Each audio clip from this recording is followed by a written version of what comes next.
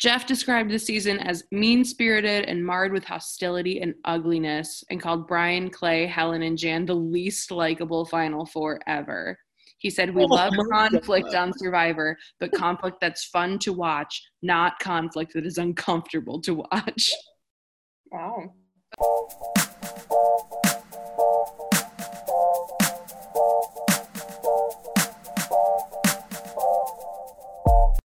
What's up, everybody? Welcome back to Escaping Reality, where us gal pals sit and talk about reality competition TV shows. We are in the middle of Survivor. Not in the middle. We're at the first 5 seasons, guys. I don't know why I said the middle.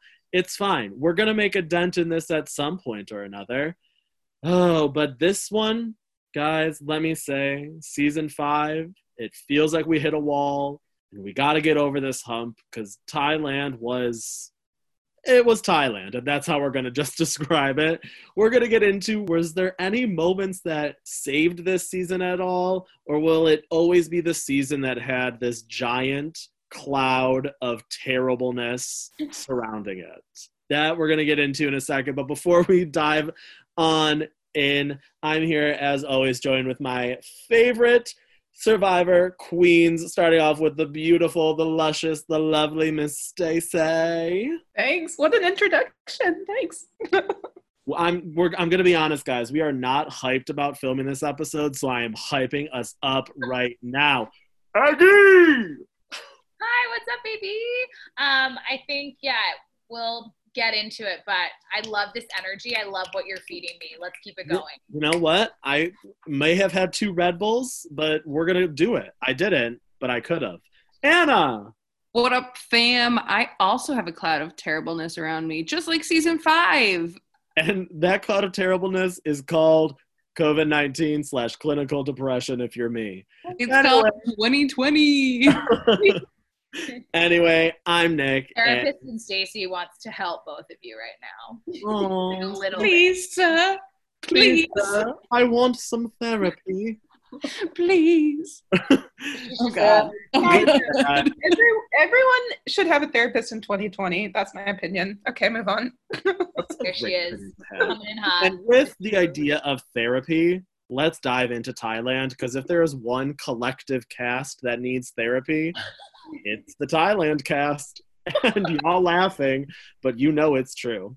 To give you some context about this season, we are in Thailand. I don't know the context I can give y'all. They lose a boat at some point.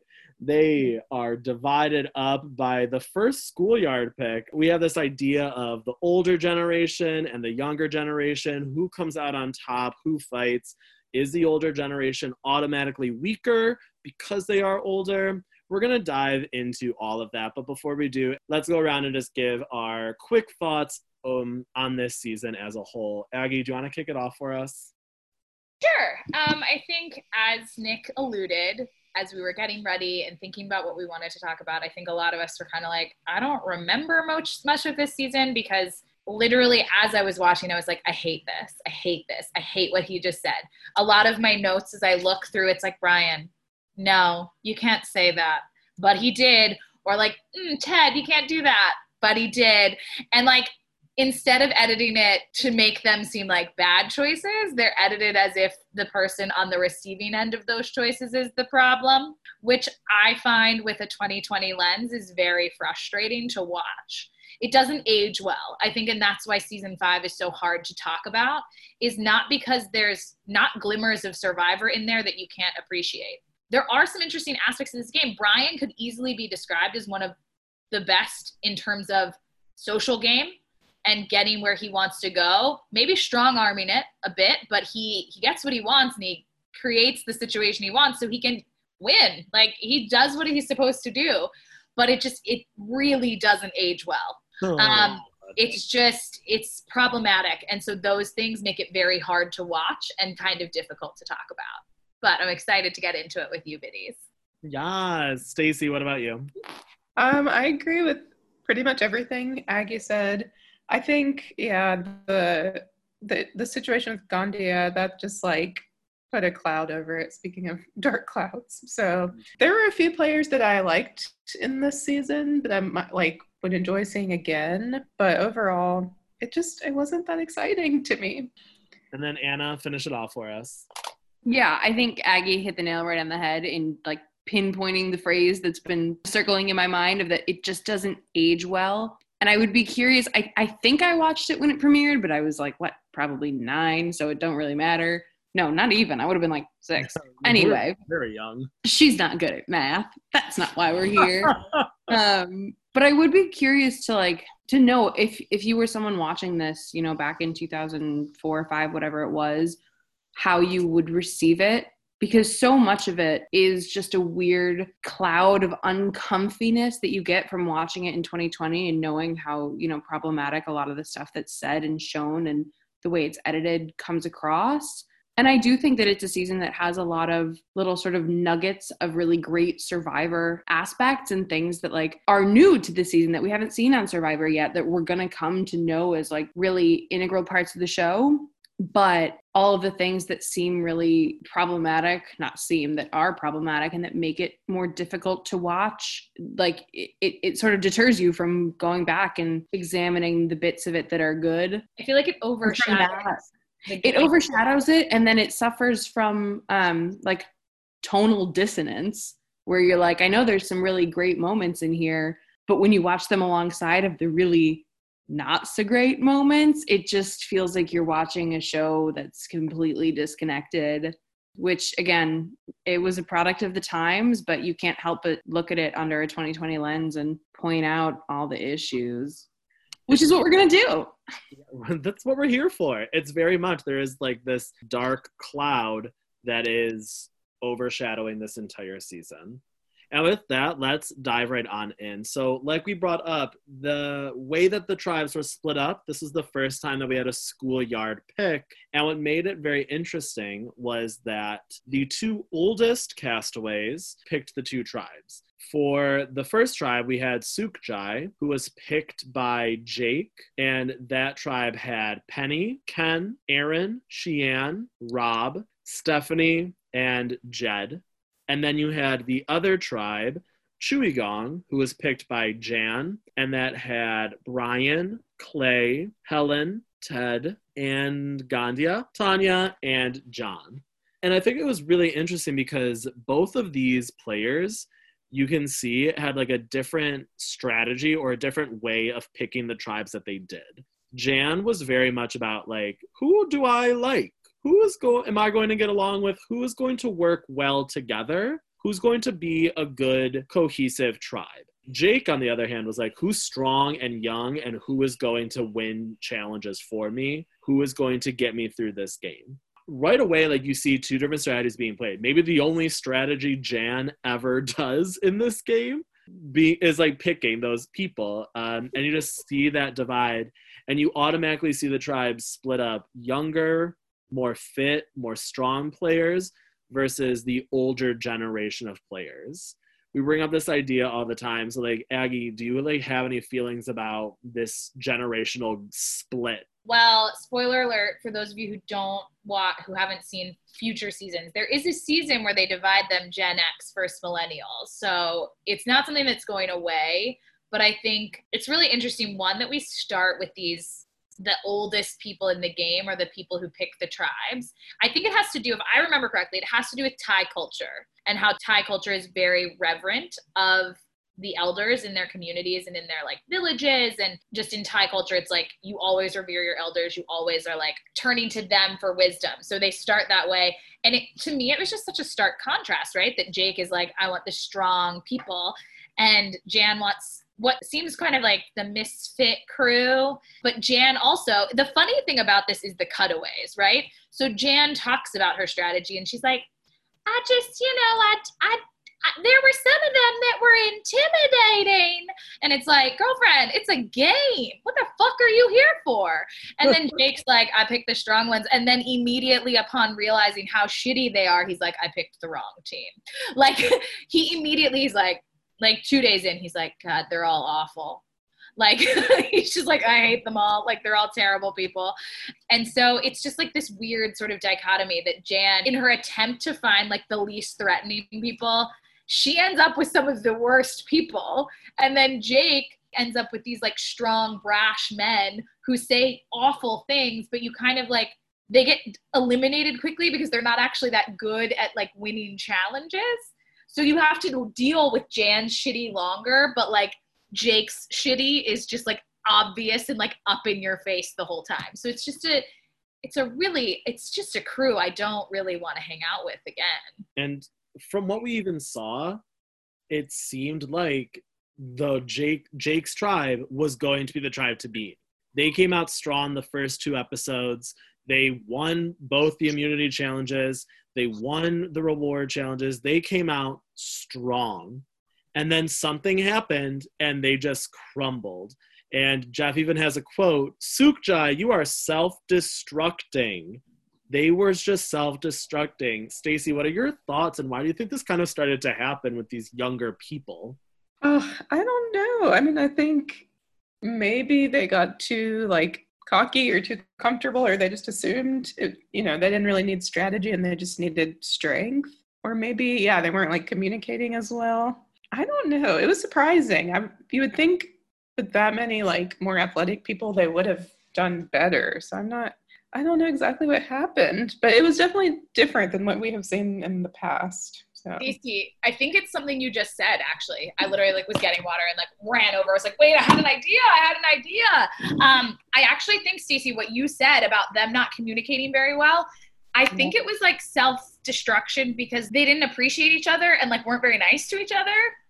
Like Sheehan is like full on made fun of by Rob for the way she eats chicken.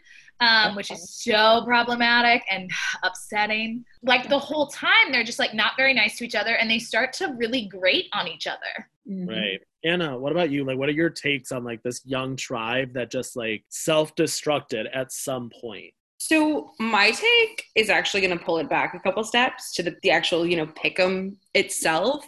Go off, Queen. Because I think it's so wild, and obviously like we're so used to this concept in Survivor as we, get into the later seasons, and we have to remember that this is the first time we've seen it. And I know it's only season 5, but if you think about it, it's like this has never happened before on a show like Survivor, where so much of the season is dependent on the breakdown of the tribes and the people that you put together, unless you're going to do some kind of swap or until you get to emerge. Like so much of what happens in the season is going to be good or bad based on the people that you put together. So for the producers to relinquish that control to the players, not really know how it's going to turn out, is so wild to me. And I'm impressed that it kind of worked out in the way that it did for the first go around, because in the later seasons we see like when these pick'ems happen, there's some kind of parameter, like you must choose a person, of the opposite sex or someone from the opposite color that they pulled or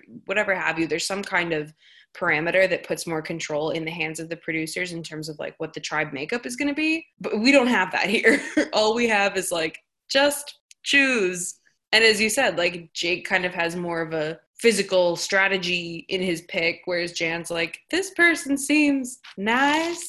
So like it's kind of wild that the composition of the tribes ended up being as dynamic as they did, which I think is a product of just good casting all around. But I do think it's worth noting, like, this is a pretty wild concept for a show like Survivor, for them to be like, no, you decide how you're going to be put together and we'll just film it. It's a lot of control to give 2 old people. Right. But I think it's interesting. That's not really what you were talking about before. No, I love it. And it does bring up that idea. I do think it is really cool. And this isn't the last time we see a schoolyard pick. And I think it's cool because instead of having your fate decided for you, it's kind of like you're deciding your own fate. So like based off these first impressions, decide your home for the next 39 days or like however many days before the merge or whatever. And that's like this interesting concept. I do want to get back to this idea though, that like the young and old, because spoiler, like the young tribe who we all assumed would do so good, again, like I said, like they kind of fall and falter and like break apart. And I think that shook a lot of people to their core the first time they watched this season. Even like in season 4, when like the final 2 were like not considered strong players physically. And we're seeing this time and time again, where you would see like the masculine jock guy who was young and fit, comes in and you're like, oh, he is going to be the strongest survivor. He is going to win. But it just doesn't happen. It's just something isn't there. Being strong, young, and fit does not mean you're going to be good at Survivor. Aggie, do you have any thoughts on that? I think a really good example of that is Rob Z. Like, he was really strong, and it almost like worked against him, actually. I think of the Attack Zone Challenge, which if you've seen season 5, which I hope you have as you're listening to this, the Attack Zone Challenge is almost infamous because Rob like thinks it's like the only part of the challenge is the attack zone. And it's like, bro, you're trying to collect flags. Like, pay attention. The big goal is not choke Clay off the thing. The goal is collect the things. Like, the goal is not the attack zone. Like, that's not what it's about. But he just like can't get over the attack zone and loses so many points for Sookjai because it's like, he's like unaware of the like impact of that. It's like, yo, we could have run this whole challenge without ever being in the attack zone. But like every time he's up, he's like, the attack zone. And it's like, that's not the point, bro. Like, you're trying to capture things. The like absolute idiocy of that, I think, really encapsulates sort of what happens to those young guys is like, they like kind of lose focus. It's like, you want immunity, not to be the strongest man in the challenge. Like, that's not necessarily the point, right? The point is to win immunity for your team. And you can't do that because you're so focused on being the strongest man. Literally, Jeff has to yell at you and then take the point away. Like, you can't have the point. I'm giving it to that guy because you just choked him. Like, it's just ridiculous. I think too, like, I think the younger generation forgets Survivor isn't all about winning challenges. There is the outwit part of the game, not just outplay. You are trying to outwit people. You need to do something with that. And I know you were trying to jump in. So like, what's your take on this? Kind of what you just said, and just that, like, I think with the younger people, in a lot of cases, you see they're not mature enough to understand that Survivor is not just a contest, it's a game. And it's that like gameplay part of it that they either can't quite connect or they're not, developed in their brains enough to take seriously. And so I think a lot of times we see people who come in and they think, oh, I can just dominate physically. And that either gets them knocked out right away for being too strong and too much of a threat, or they lose focus and they lose sight of like having to play the social game. And I think a lot of the older contestants, when they're not able to be as physically dominant, based on their sheer, physical bodies, they're kind of forced to focus more on the social aspect of the game to get farther. And I think it's like the young people are like, well, why would I vote somebody out that I can beat in challenges when you can like get rid of the strong people and like continue to win more and more and more. And that's the idea and the concept that we see. Before we move on to another aspect of this game, and we are going to get to the big cloudy moment that we keep on touching on, but I do want to cover our other bases before, because there are things in this season that are worth talking about before. But we did have a couple of different twists besides the schoolyard pick. And something that came up right away was the schoolyard picked 2 people, Jan and Jake, then had to decide which camp they would want. So would they want a camp that had a really, really strong shelter, a big cave that is where they could live under? They wouldn't have to build a shelter. It would be there for them. But their water source would be really far away. Far enough that you had to take a boat. And then there was the other camp that was, you have a really, really poor area for shelter. You're exposed. You're right on the beach, but your water is close. So we're going to get into this question at rapid fire. So I don't want to know what you would pick, but just like an idea, like how do you think this would affect people's decisions or just like affect people's way of life? So don't go into which one would you choose just yet, but which one do you think would affect your way of life more? Stacey? It seems like the seasons we've seen so far, like if you don't have water or if it's like hard to get water, that is a huge issue. So I feel like that is something they probably really had. Well, I know only 2 of them got to make the decision, but they really had to like factor that in because, I mean, not having easy access to water, that's going to affect a lot of things. So I feel like that probably had a big impact. I feel like if you're dehydrated, you just can't do anything else. Yeah. Like, Anna, do you have any other feels? So I many. feel like not having water is definitely worse, but we've also seen, I think, if you don't have like quick resolution for a shelter and like if you don't make your shelter within the first couple of days, you're not doing it and you're sleeping on the ground. And like it's not as bad as not having water, but it's pretty detrimental in itself. I think if you think about it, not having water is detrimental to you physically, not having shelter is detrimental to you mentally. So they're definitely like both problematic, right? Like, and that's why the producers did this, is like, they're not going to give you like, you know, good shelter and like kind of far away water. And this has close water and like kind of an okay shelter. It's like, no, you get one or the other. And they clearly did that on purpose. And I think for me, I think I would want the water closer. So I agree with you guys, mainly because I watched Chewigan lose their fucking boat and have to swim with their jugs of water for miles. Like Helen was like, it's time to get water. And everyone just like equally groaned and sighed. And they were like, fuck, we still don't have the boat. Like they'd put it off as long as possible. And then they would waste all their energy on the actual like trip to get water. And it felt like a punishment, like a true punishment to not have water nearby. It's like, what do you value? Do you value like physical comfort or do you value like mental stability? Because I think without shelter, you start to quickly give up.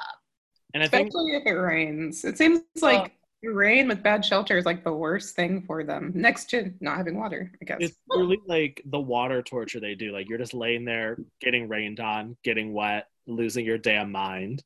Yeah. So along with that twist, we also had two other interesting twists to look at here, where Jeff gave the tribes the option to mutiny or to just leave their original tribe and go to the other tribe.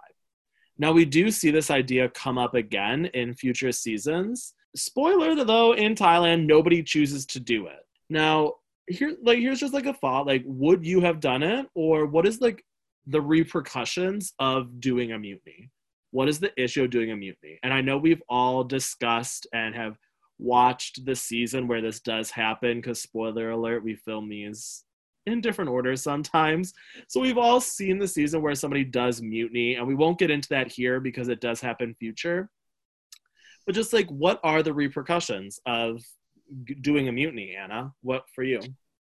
I mean, for me, and especially in this season in particular, when there is no precedent for it, like we've never seen it as an option, which means that none of these castaways have ever thought of it as an option. So to have it presented, there's no way of sort of thinking about what it's meant before. And so you don't know. My initial thought would be like, oh, if I switch tribes, I will be the first one voted out of the new tribe, because you've never seen it be successful, which is still the case the first time we see someone do it.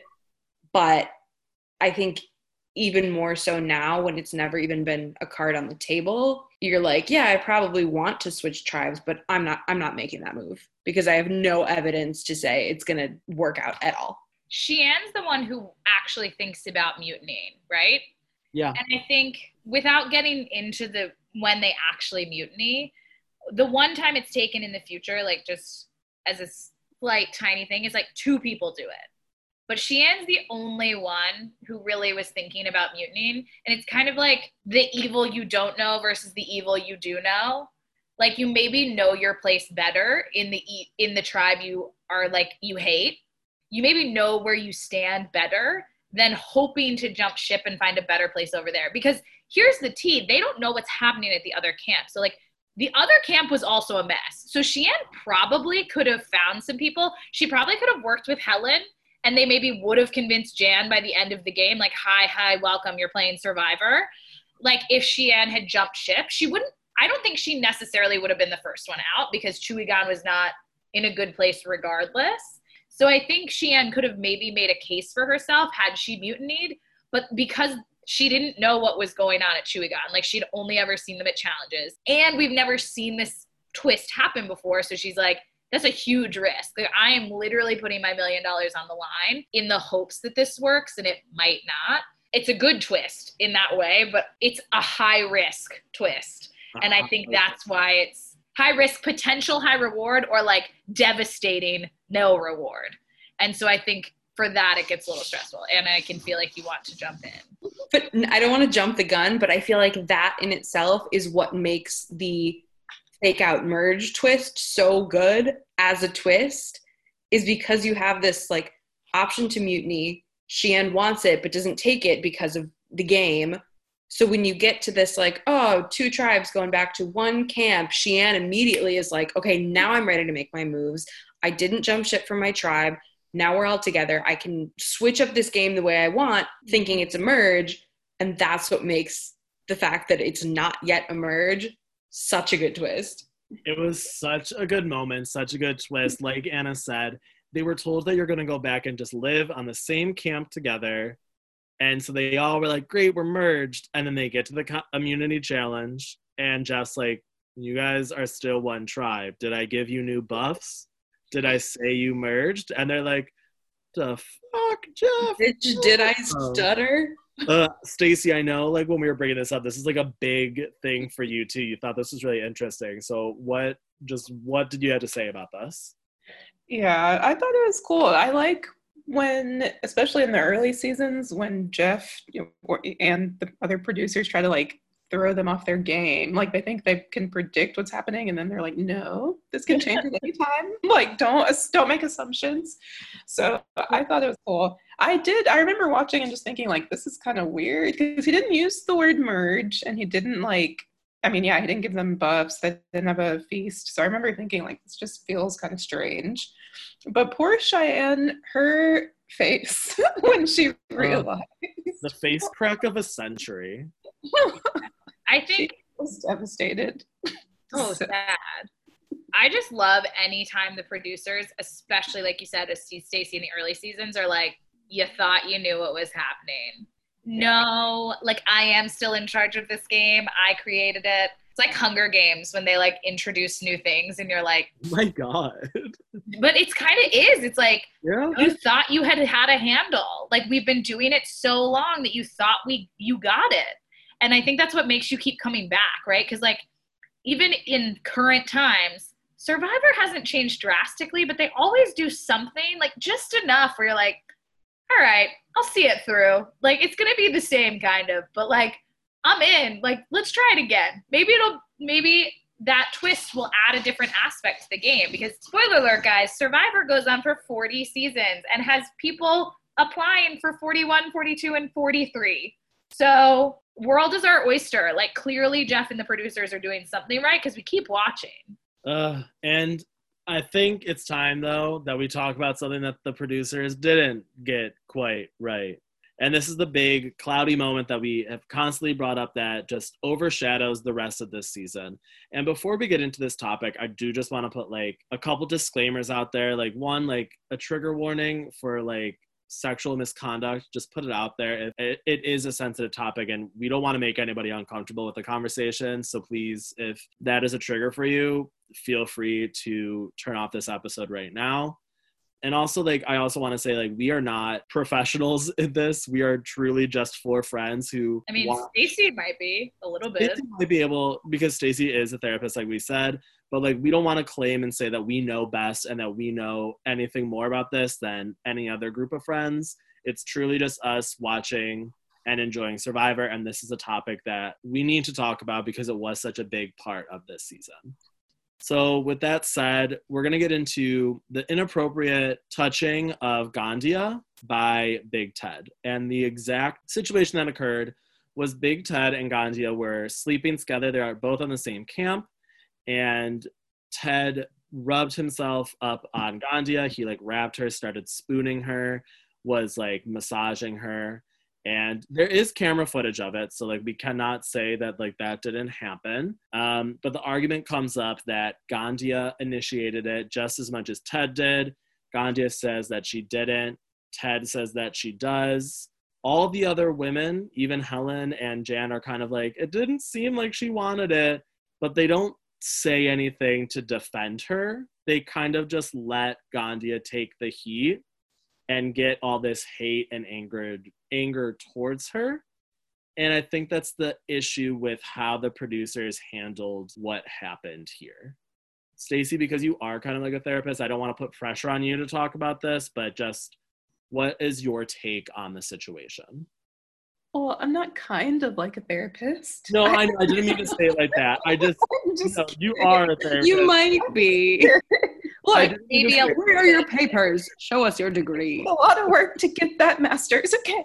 No, I didn't mean to say it like that. I love you so much. I know. I'm just kidding. And this isn't really a joking time, I guess. But I mean, it just made me cringe in so many ways. I mean, it was just very uncomfortable. I think one part I hated the most maybe was Ted like gaslighting her afterwards, because the next day he's like, well, no, at first he kind of apologizes, but then when it becomes like public conversation, then he's like, you're overreacting, like I'm not even attracted to you, and all this stuff. And that was just I mean, that's what happens to a lot of people when it comes to the gaslighting. So I just was like, I cannot believe this is happening, and they're showing it. So I thought like they're showing it, so they're probably going to like address it in a helpful way, or at least a more like constructive way, but they obviously didn't do that. So I just hated everything about it. I felt very bad for Gandia, but then, I mean, she had also said she has she's had trauma like that before. So I think it was a lot. And I just think, in the reunion, they didn't handle it well. Which, I don't know. Are we going to talk about that too right now? I think we could just talk about like production in general's handling the situation, because they didn't do anything to Ted. They had footage of this incident happening, and nothing happened to Ted. He got no repercussions, nothing. And then it cut to the reunion, and Jeff, first time he hosts the reunion, and this is the reunion he chose. But I think it chose him. He chose it. But Jeff goes to Gandia. So what did you tell your husband about this happening? Pretty much insinuating that it was her fault, and that she needed to explain the fact that she was inappropriately touched to her husband. And it's just messy. It is messy, and production did a piss poor job of handling it. And I think the castaways and other people on the show did an even worse job. But I'll give you and Aggie and Anna your spotlight in a sec. But I think the one part that really angered me the most was Helen being like, I am a rape counselor and I deal with women of trauma all the time, but this isn't the place for me to deal with that because I don't want to get voted out. And it's just like, no, like I get it, you're playing a game, but this is where it goes too far, where something bad happens and Ted is in the wrong. You know that she was sexually harassed terribly and is going through this trauma and is getting blamed for it, but you are just letting it happen because she'll get voted off before you and you'll be safer. It's just so messed up. I could go on, but I don't want to. Aggie, what about you? Again, like, I think, Nick, you did a really nice job of saying, like, for the most part, we're not, like, equipped to be, like, an end-all, be-all sort of idea or thought on this topic. As someone who just, like, genuinely is not one to not believe women when they say this, like, it's something that is just mortifying to me that the initial reaction wasn't, like, hey, like, how can we sort of help, or like how can we just even let you have your reaction to this, because it's obviously like tearing you up inside. And I think we'll talk about this again a little bit when we get to All Stars, because Sue has a similar experience, or not similar experience in that like she feels sexually assaulted, but just like Richard is naked and his penis is on her and that is not okay, in a similar way of just like there's unwanted like pressure from someone else because of their body being near you. And I think for me with Gandia, it was just like not a single person believed her, or even just believed that she could have trauma from something. It was just the lack of sort of empathy. It was just horrifying. And then the men were also like, I think it's Clay and Brian, or Brian goes to talk to Ted and he's like, what, did anything happen? Not like what happened, but did anything happen? And Ted's like, no, man. He's like, I didn't think so. And then him and Clay go and sit in the ocean while Gandhi is literally screaming and like clearly going through some trauma. Clay and Brian sit in the ocean and just say to each other, like, yeah, like, it's cool. It's whatever. Like, we know what happened. Like, it's fine. And it's like, I'm sorry, what? That's not a thing. Like, that's not how this works. And so for me, I think that was just, I think the most gut-wrenching part of it was just to watch them fully like push her feelings and push her experience to the side. Because Nick, I think you said there's definitely video of them being close. I don't know if there's video from the specific night that like in question, but there's definitely video of them like spooning and like sleeping together regularly. And that is like then used against her as like, well, you kind of ask for it. And it's like, no, in no way did anyone ask for anything. Like that was a mutual consent to like sleep next to each other and like provide each other comfort. And you crossed a line, but there was no like evidence other than Gandhia's clear trauma. And then the fact that we couldn't believe her in that moment was just like very heart-wrenching to watch. I feel like I've talked a lot. For sure. Maybe said nothing, so. Yeah, Anna, what about you? Why don't you round us off on this topic, and then we can kind of And I think a good kind of segue from what Aggie was just talking about is looking at what production did and did not show, and the way that they put that. I hate to have to call it a story arc, but the way that they put that story arc together in this episode. Obviously, their biggest misstep in the whole situation is not intervening from the get-go. I don't want this to come across as any kind of defense of anyone in the situation, but it is a different time than it is in 2020. People aren't as aware, which is horrific, but it is the case. I think a lot of people probably saw this whole incident in this happening on this show, and they were like, this is a reality show. Like, why is it so serious? Like, what even is this? Which, again, I think the biggest misstep, especially looking at it from 2020, is that as soon as there was any kind of accusation or evidence of an incident, production should have stepped in and intervened and said, we're going to sort this out instead of letting these people carry on. Because you do see it spiral into this he said, she said. And to go back to how I sort of set up my point, I think the way that production put it together in the episode is even more detrimental to the whole situation, in that they show the sort of initial incident of Gandhi saying, hey, something happened last night that I'm not, totally cool with. And they have a whole scene where she goes to Ted and they seemingly resolve it. And then from there it snowballs. So you have all of these subsequent scenes where the sort of framework is that, oh, but they already settled it. So why is she mad now? Like, is she just doing this to get attention? Is she doing it for strategy? Like, Ted said nothing happened. They already resolved it. So, like, what's her deal? Whereas in 2020, like, and what should have been the whole time, but especially now, we know that, like, trauma can bubble up and reveal itself after the incident. It doesn't have to be, like, something happened and you blow up immediately. So I think for the edit to do such a strategic, like, oh, we'll show it happening and them talking it out and being very civil about it. And then later on, we'll show her, blowing up completely.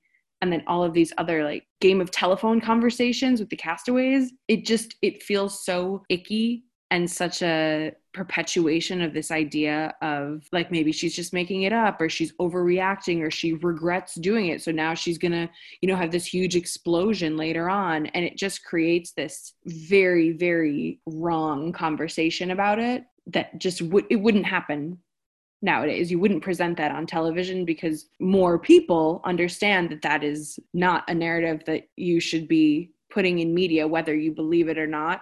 Like that's just the absolute worst way of going about showing this story on television. And in its own way becomes a form of gaslighting the situation, I feel like. 100%. Like just the edit itself. Let alone anything else. Well, it does go along with what Anna was saying about production. I think I just want to point out, like, this is not, but well, we already said like an All-Star or something, around this topic happens. It also happens years later in Survivor, and they still don't handle it great. So I just think it'll be interesting to watch that season and like refer back to this one, just to see what production does with if she's like this. And then also the idea that people didn't want to be involved because of strategy and like thinking about the game, that is also very interesting to me. Like, I think, like Anna was saying, production should have stepped in so that it wasn't about like the players having to decide what to do in the game. It was just like, we don't tolerate this, like we're gonna like do it for you, we're gonna handle it for you.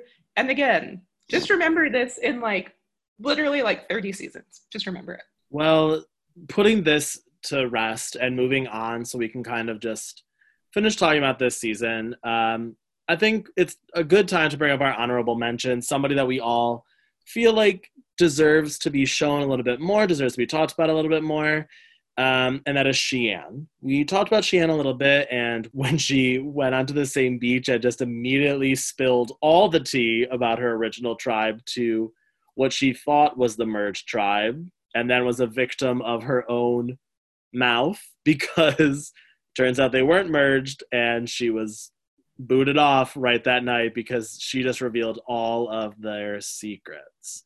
So what are some good Shiann moments, and what made Shiann be our honorable mention? Aggie? Okay, I have one. I think she is a victim of some pretty horrifying, like low-key racist things from the Sukjai tribe, including our man Robsy, who Nick tried to fight for him to be our honorable mention because he kind of has this moment of clarity of like, I'm a dick, maybe I should change my ways, which like respect, but like, no, you don't get honorable mention for that. But she's very much the victim of some like pretty intense like Asian racism, because she like eats all the parts of the chicken when they eat the chicken. And he's like, that's like what Asian people do, blah, blah, blah. And she kind of reacts in this way of like, I mean, I'm getting fed. So like, if you're going to be racist and make these comments about me, like, joke's on you because I have more protein. And she doesn't let it sort of get under her skin, which I kind of very much appreciate. I don't think it's okay in any way what he said, but she's just kind of like, fuck you guys, I'm here to play a game and I need the protein. So like, I don't care if you think I'm weird for eating this way. Like, it is who I am and I'm not going to apologize for that, which I kind of like. And I think that's part of the reason I thought of her as honorable mention. Stacey, what about you? Shiann? Yeah, I mean, I think she was a good player, and she just didn't have like people to ally with or to like team up with, really. I think she was just not in a great situation in the game, but I think she like understood the game. She had like a strategic mind. I mean, she wasn't great at immunity challenges, like that could have helped her, but I think definitely she is a good honorable mention. I think she was great. Anna, anything to add before we move on? I don't know if we explicitly stated that she is the first Asian contestant on Survivor, so that in itself is like a big honorable mention. Amazing. Let's keep it up, Survivor. I don't have faith in you, but let's keep it up. Here's my real tea. I think Shiann becomes honorable mention for season 5 because of her on season 8. Knowing she comes back for All-Stars, she is just so good in All-Stars, and I'm just kind of like bringing in her All-Stars season to season 5. My feelings for her then and my feelings for her in season 5. Guys, spoiler alert, Nick loves Shiann in season 8, and I think we all do, but I think here you see some like beautiful groundwork being laid for her arc on All-Stars before they even know she's going to be on All-Stars. Like, she clearly has what it takes to be on All-Stars because we were able to find all these things that she did in season 5 that made her interesting and like compelling, instead of just being like, I don't know, like a sort of, she's not a wishy-washy person, which I appreciate, and I think is why she ends up coming back on All-Stars and being as successful as she is. And with that, I think we have to talk about our final 2. It's been 40 minutes of the podcast, and we haven't spoken on Brian or Clay once, probably because they are terrible, terrible, terrible people. But they're the final 2. It truly is the lesser of 2 evils winning. And Anna brought this up when we talked about her overall thoughts of the season of like, Brian could be considered one of the strongest winners and using the strongest social game. But my God, was he a terrible person. Anna, what are your thoughts on Brian? Because I think you're one of like you do think that he is a good player. I mean, I do. I've seen a lot of people refer to him as a literal sociopath. So like, do with that what you will. But I think he does, have a lot of good strategy. I think he's quite ahead of his time in terms of the way he thinks about the game. I think he has a quote from one of the early episodes, maybe the first episode, where he's like, "This is a business trip. He's here. He knows what he's doing. He executes it well, and he pushes his way to the win." So like, you got to give him props for that. But at the same time, you don't root for him. Like, I don't want him to win. No, I acknowledge that, like, I respect his gameplay, I guess, but not him. Yeah, it's almost like, at what cost do I respect Brian? Because like, he kind of like strong arms people into things, and he just like rolls Clay to the end because he's like just a sleaze. Yeah, because like Clay's more unlikable than me. So if I like align with Clay, like that will help me. And you're just kind of like, I don't like any of you. Like, what is happening? Stacey, what about you? What are your feels on like this toxic final two that we got this season? Great use of the word toxic. I'm not a huge fan of either. I honestly, I barely remember Clay, so I just don't have much to say about him. I mean, Brian, like, he was a good, salesman, I guess. Like, he was good at kind of manipulating a little bit to get his way. And so, again, I mean, it's similar to a lot of winners in the first, 10 seasons. Like, they know what they need to do. They do it well, but I'm not a huge fan of Brian in this situation.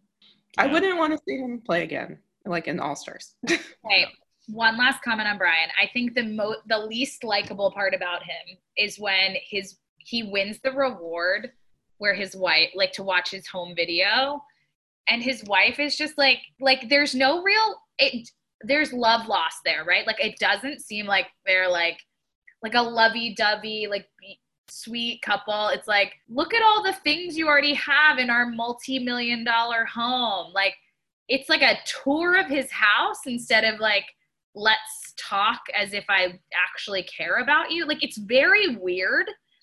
And then everyone's kind of like, clearly he doesn't need the $1 million. So it just gets kind of upsetting.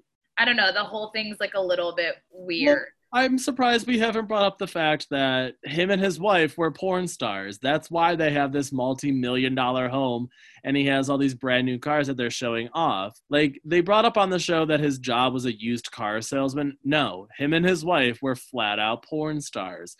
Nothing about it. If I looked pretty enough, I'd be a porn star for sure. Not mad about it, but I just think that's worth noting that we were just told that he was a used car salesman when he used his body to sell his body. No. Well said, Nicholas. Nailed it. Well done. Thank you. It's worth pointing out that Jeff Probst, love of my life, also hates this season. He doesn't use the word hate, but he definitely has some disdain for it. So I personally feel better about shitting on it. I think Jeff in general was something that came up about this season. He's not great. I think we can talk about Jeff not being great. This is definitely a moment for Jeff. He can Jeff be his is finding himself. Jeff finding his survivor persona. He had some good moments, and we all love a good Jeff Probst moment. Like, he finally gets to host the reunion. He has some chef's kiss perfection commentary during challenges, flat out telling Sukjai, "You're self-destructing. Get it together. Oh my God." It's just very entertaining. He really comes into his own as a host. It's Aggie, the start of Jeff being a real host. I was going to say, Aggie, you love yourself some Probst. Okay. So I love Probst so much, okay? Like, I know he says problematic things, and I know he's not perfect, but man, if there's a man alive who can last 40 seasons better than Jeff Probst, tell me who it is in the comments. Ethan. Like, don't get me wrong. Oh, God, don't even get me started on Ethan. But, like, here's the thing. I think with Jeff, you do see some development of him across many seasons, and this is not his best season in terms of, like, how he reacts to situations. And I think a lot of times, this is not a good example, but like later in seasons, especially All-Stars, he's thrown to the wolves by the producers, like with little to no information, and then he reacts in real time, and it's not always great. But I think in this season, you start to see him find his voice, right? Like, who am I during the challenge? Because I'm not competing, but I'm also not competing. Like, I'm running alongside you when we're in the jungle. And like, I have to sort of narrate what you're doing, but in like a funny way so that like the viewers could like have a chuckle. And so he hasn't reached his peak yet. He hasn't found the Jeff voice and the Jeff timing, but he's getting there. And I think it's because there's so many problematic people that he's like, how can I not react to you? Like, this is just not for me.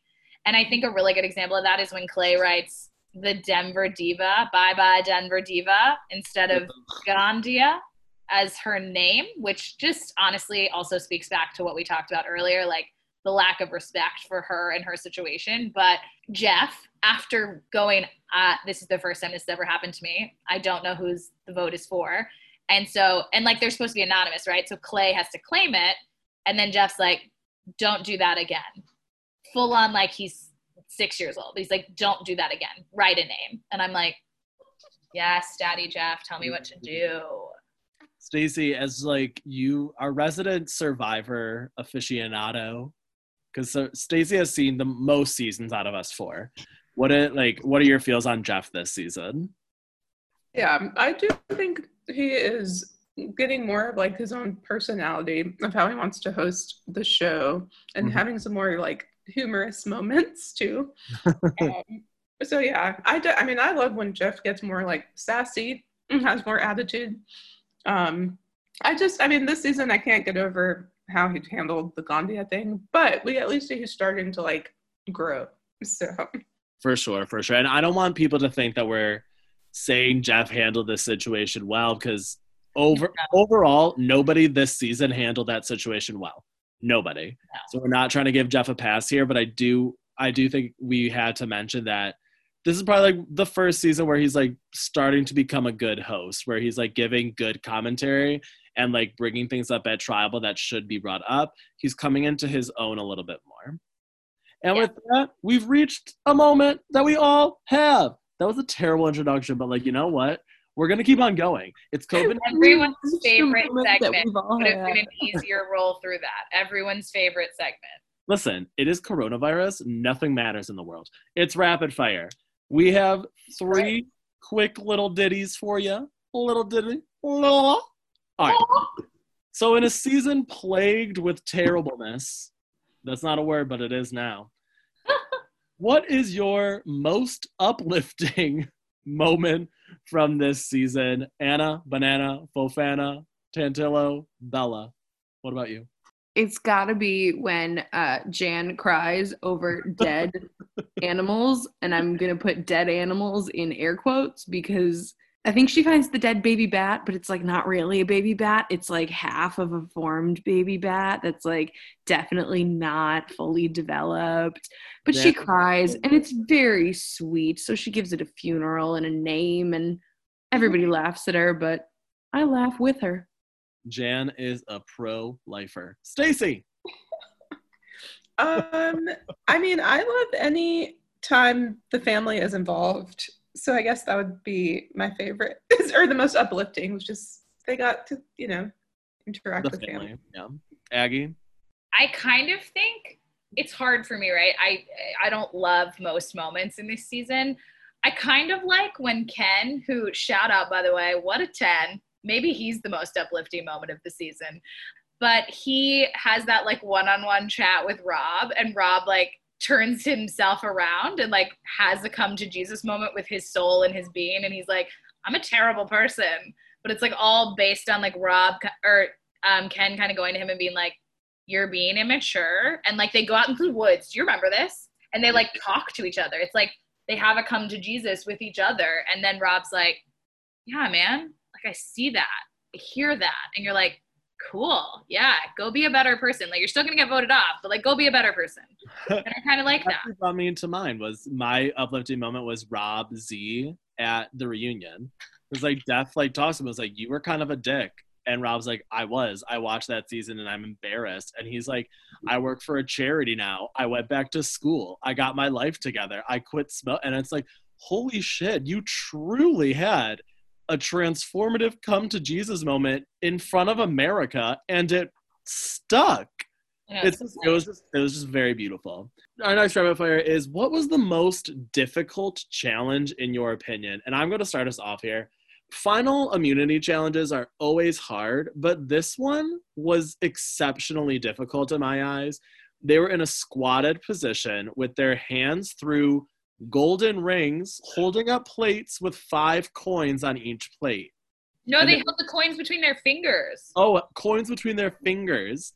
And they're in this cave covered in like fire with like so many candles. So they were dripping sweat in this cave with Jeff Probst in a squat holding coins. I'd like to be in a cave with Jeff Probst. Dripping sweat. Hello. Okay. And on that note, because you weren't disgusting, Stacey, what about you? I can't remember like any challenge.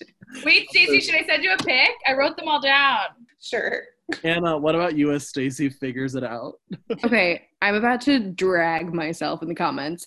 For me, the most difficult challenge is also the easiest challenge, where they need to steal flags in either 1, 2, or 3 at a time in order to get the last flag. Everyone that talks about this challenge is like, it's so easy, like, don't you know how to do these?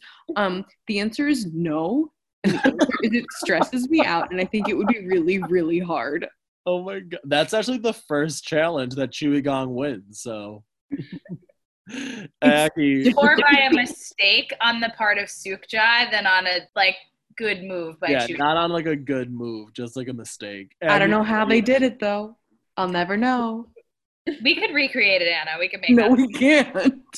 Okay, I'm trying to decide between 2, to be perfectly honest. I think, hold on, sorry, I'm looking back at my notes, but I think, I don't think the one where they had to like drag the giant dummy member of their tribe, like the stuffed version of a person, like he was dead weight, literally, and they had to like drag him through the jungle. That challenge seemed pretty awful. And like they couldn't get it to move at one point, and they had like kind of like wheels or something. I just remember it being like difficult AF, and like they get to the sand and everyone's just like, I can't keep going, and Jeff is like hundreds of feet from them, and they're just like, I can't keep going. So I think that's like maybe that one was definitely difficult. I don't know if it's the most difficult, but it definitely didn't look enjoyable, and it looked like it went on for far too long. Stacey, what about you? Okay. I mean, most difficult for me personally would be eating insects or bugs, because I just can't do that. And it wasn't even the survivors, it was their family members. Yeah. How cool. Yeah. So that was like the one I wouldn't do, at least. So for sure. Oh, and wait, sorry. The one where they had to memorize the numbers in Thai and use that to help them like find directions through the sand, and it ended up just being Ken and Clay like trying to do it, and everyone else like somewhere else. That one looked miserable. Sorry, I'm done now. And then last, we brought this question up earlier, but at the very beginning of the game, the survivors were forced to choose between a campsite that had a great shelter but far away water, or a shelter or a campsite that had water really close but a terrible area for shelter. So out of those 2 options, which one would you choose? Stacey? I would do like easy access to water and terrible shelter. Okay, Anna? Yeah, it's got to be easy water for me. Aggie? I mean, I'll say this later seasons, but I think I'd have to pick the water, because if you don't build a shelter, are you even really playing Survivor? I mean, I would pick the shelter over the water. There he is. One, I can't build. Please, fuck that. But also, if you don't need to build a shelter, I think you can conserve your energy, so you don't, like, you can go get the water. I don't know. That's my tea. That's my drama. Your boat. Well, I'm never going on Survivor anyway, so it's fine. I think with that, we're going to put Survivor Thailand to rest and never revisit it, because why would we want to? Okay, great. End credits.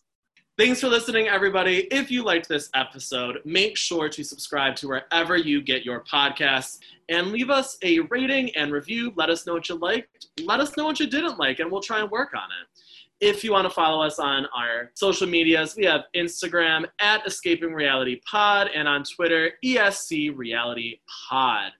We'd love to hear what you have to say about Survivor. Did you like what we had to say? Did you not like what we had to say? Let us know. And of course, if you are a past contestant of Survivor, come at us, slide into our DMs, let us know that you want to be on the podcast. We would love to have you. We are putting out new episodes every single week, so make sure to come back for more. And as always, thank you for escaping reality with us.